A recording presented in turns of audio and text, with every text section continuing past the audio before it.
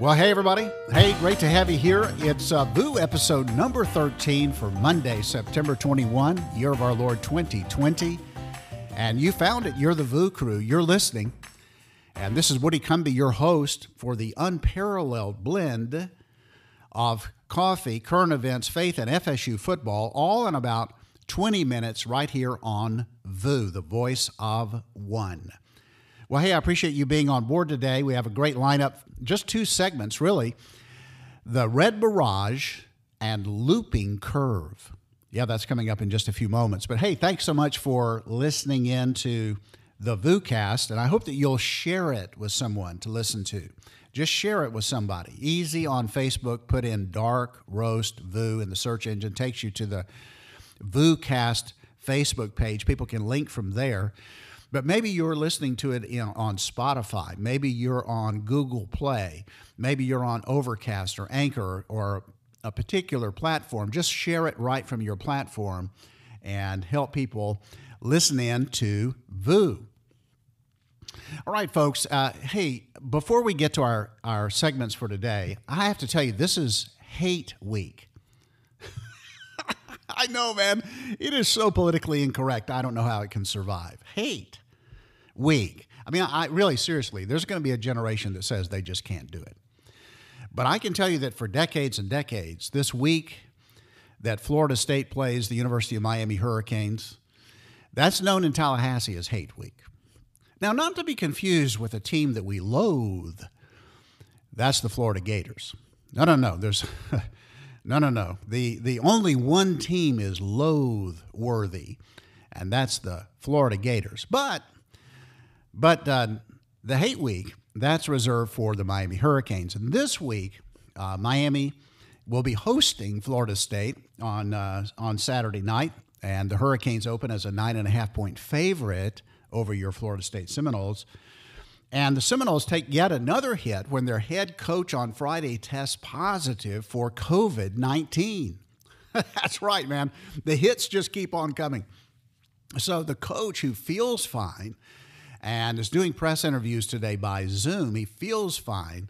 Nevertheless, by all the protocols, he's quarantined for at least the next 10 days and would have to test negative and have no symptoms and all that stuff in order to come back, meaning he might be able to Zoom into some coaches' meetings and talk with some of his players by Zoom, but he can't be there physically for practice, and he can't be at the game on the sideline. This is a brand new staff, brand new coach, and so they've had to name an interim head coach, a guy who is literally in his second game at FSU. So I mean, the hits keep on coming. So. Anyway, prayers appreciated. Well, hey, speaking of football, I'm not a huge NFL football fan. I keep up. I listened to a little bit yesterday of the Colts, mainly to be in the conversation. But I've pretty much spent myself on college football on Saturday and don't have much bandwidth left on Sundays for NFL football. But I can tell you this: the one minute I dedicated to watching NFL football was 1 minute more than I spent watching the NBA playoffs. It's true. All right. So, but in NFL news, the Atlanta Falcons made news that only the Atlanta Falcons can make. I mean, this is peak Atlanta sports. Yeah, the Atlanta Falcons made NFL history on Sunday, according to what I read. And this is a tweet by Bryant McFadden. He's an analyst for CBS, has a podcast. Back in the day, he played cornerback at Florida State University. He's a former Seminole. He was drafted by the Pittsburgh Steelers, won 2 Super Bowl rings playing for the Steelers. Anyway, he's an analyst now.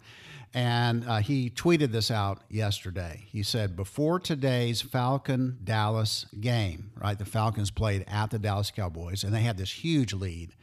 They led the entire game. In fact, the Dallas Cowboys never led until there was no time on the clock. Dallas Cowboys literally kicked a field goal And as the clock went to 0-0-0, the ball went through the goalpost, and the Cowboys won 40-39. So with that as the background, here's what Bryant McFadden said. He said, before today's Falcons-Dallas game, if you scored 39 points and had no turnovers, those teams were 440-0, meaning that this had happened 440 times in the past. An NFL team scored 39 points and had no turnovers, and in all 449 cases, that team won. Until yesterday, when the Falcons, he tweeted, ruined that undefeated record. Wow. As only an Atlanta franchise can. An amazing, amazing thing. All right, well, just a moment, we're going to get to Red Mirage and Looping Curve, but first, some, a good cup of coffee, actually. But here's the main thing. With this good cup of coffee, I am consuming a chocolate cake bite. That's what I'm going to call it. I'm not sure what it's actually called, but I want you to envision like a donut hole with chocolate cake icing all the way around it. Now, not like gooey icing that would come off on your fingers, like hardened up just a little bit, but the same basic idea. And so this chocolate cake bite, I'm calling it, it comes from Chris's Kitchen in Zionsville, Indiana. And Chris's Kitchen, really a stellar kitchen, but only serves private parties, right? Not open to the public. But I can tell you that Chris's Kitchen does the desserts like none other, like this chocolate bite right here. Just absolutely incredible. Chocolate cake is incredible. Chocolate pie, apple pie, banana cake, pound cake. I mean, the desserts are just out of this world from Chris's Kitchen, but available only to private parties, and very, very, very expensive, and can only be reserved through an email to vucast@yahoo.com, and we'll try to negotiate for you if you want like a chocolate cake or something, but it will be very expensive because it's a very exclusive place, but it's worth every cent. Anyway, thanks so much for Chris's Kitchen providing this cake bite, and it is it's absolutely awesome. All right, I'm going to have one more sip of the VU approved coffee and a bite of this of this chocolate bite and chocolate cake bite, and then we'll be back for Red Mirage and Looping Curve. Hang on, don't go anywhere. Here we go.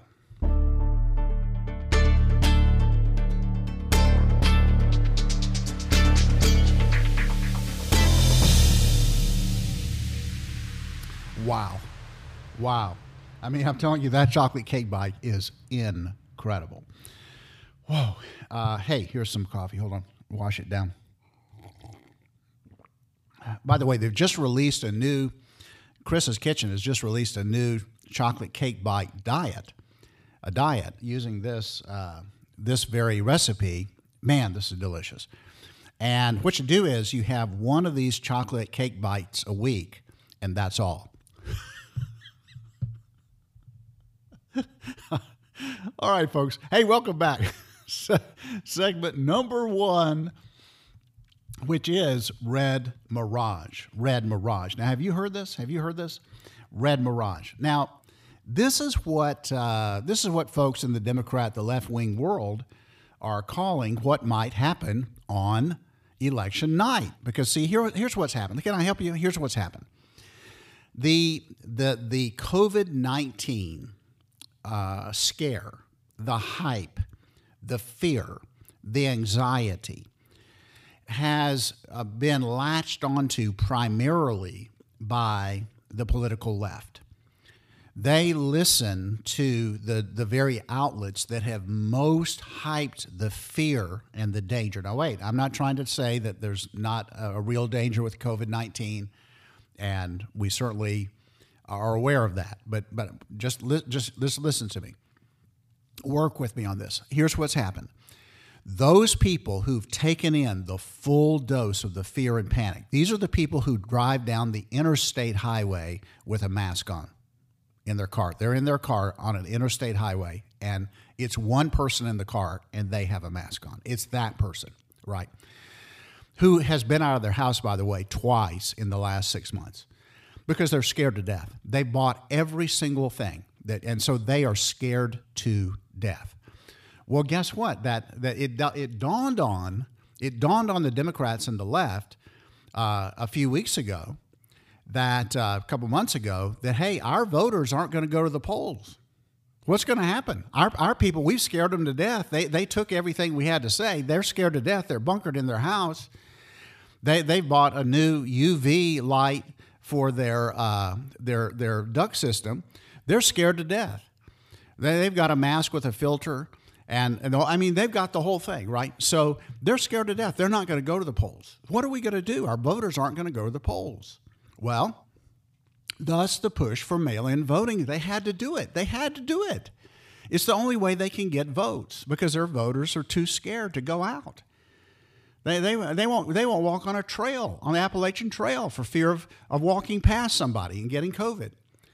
So they're not going to go to the polls. And so the left is like, oh, man, what in the world are we going to do? Well, the only thing to do is have them mail in their votes. That's the ticket. We'll have them mail in the votes. And, oh, by the way, we can harvest votes that way. That's a whole, I mean, once it dawned on them, it's like, oh, man, this is a gold mine for us because we can just manufacture all kind of votes through this mail-in voting process. We got this thing down to a science.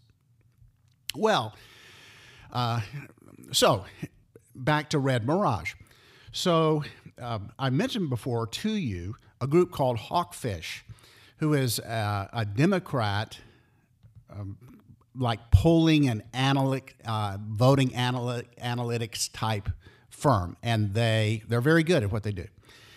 And I think I mentioned to you before an article that was on Axios where the headline from Margaret Tlaib was Democrat group warns of apparent Trump election day landslide. Now, so here's what they're saying. They're saying, look, the Democrats aren't going to go to the polls. They're going to mail in their ballots. The Republicans, by and large, are going to actually physically go to the polls and register their vote on November 3rd at the voting machine. So what's going to happen? On the night of November 3rd, all of those votes in voting machines will be counted. And all of those votes that have come in the mail, and by the way, lawsuits have allowed for the elections office to allow another 2 days or 3 days or 4 days or however long to wait to see if something comes in the mail. And so counting those mail-in ballots is going to take days. So thus what they're calling the Red Mirage. On the night of the election, when you look at that map, it's going to be red. Why? Because the Republicans went to the polls and voted. Theirs are primarily the main votes that counted. It won't be until days later that these other votes are counted. Well, on this site, this Axios site that I just said, there's actually an animated graphic. And it starts on November 3rd. It shows the map, and it's all red except for like 3 or 4 states, like New York, California, a couple of northeastern states, right? But it animates through November 4th, 5th, 6th, 7th, 8th, and 9th. And every single day, there are states that were red that turn blue, as though here's the mail-in votes being counted. And as the mail-in votes get counted, the state changes from red to blue. So that, for example, on November 7th, right, November 3, 4, 5, 6, on the 7th, Florida goes from being red to blue, for example. But at any rate, you keep adding states, so that by the time you get to November 9th, all of the Southwest is blue, all of the upper Midwest is blue, all of the Eastern Seaboard is blue, Virginia's blue, North Carolina is blue, Florida is blue, and Trump has won in a big election. So this is what is being told to the Democrat base. Don't worry about what this red mirage that you're going to see, because it's going to all work itself out in the next few days. So it's really an amazing thing, because what's going to happen on top of this is there are groups that are going to organize to take to the streets during these days when the votes are being counted, when apparently Trump has won, but the blue votes are being counted. This on Breitbart, and the headline is Soros-backed coalition preparing for post-election day chaos. We're going to fight like hell. Here's the story. Under the guise of seeking to, quote, prevent a constitutional crisis, end quote. A massive network of well-funded left-wing activists, progressive groups are training, organizing, and planning to mobilize millions of Americans should President Trump, quote, contest the election results, quote, refuse to concede or claim early victory, right? 80 advocacy groups have joined in a broad coalition that calls itself Protect the Results. Now, down in this story, there is this paragraph that I think is very telling. Let me move down to it. It says, all right, move back up. Okay. On November 3rd, quote, on November 3rd, after you vote, get in the streets. Donald Trump must go, and we must make it happen, end quote, reads a post tweeted in August by the far left Shut Down D.C., an organizing space partnering with Protect the Results, which plans to, quote, rise up to confront the Trump administration's attack on democracy, end quote. And it offers training sessions for coalition members to prepare to take, quote, direct action, meaning to take to the streets. So the Red Mirage, ladies and gentlemen, it is setting up for a quite chaotic few days or maybe even weeks after November 3rd. You need to buckle in and be ready. Now, that brings me to our last segment called Looping Curve. Looping Curve. We'll be back for that in just 1 minute.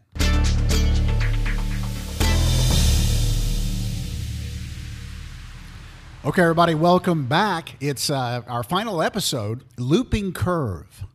I'm telling you now, this chocolate cake bite.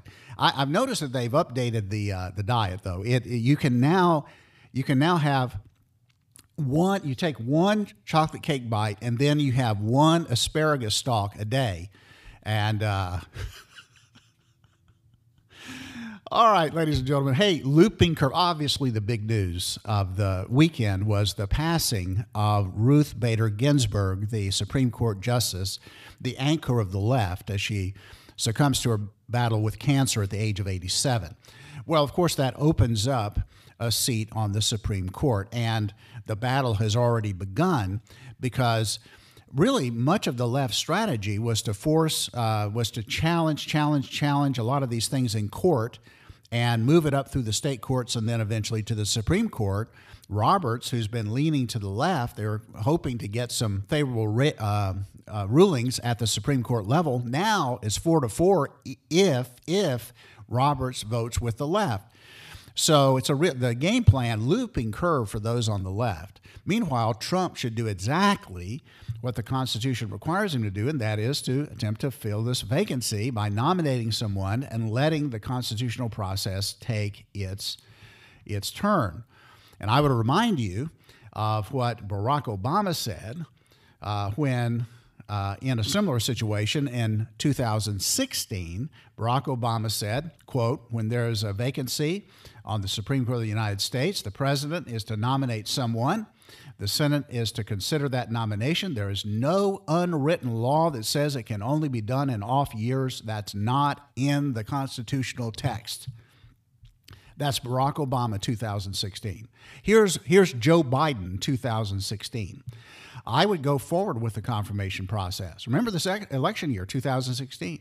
I would go forward with the confirmation process even a few months before the presidential election, just as the Constitution requires. Well, of course, they've both flipped their viewpoint now.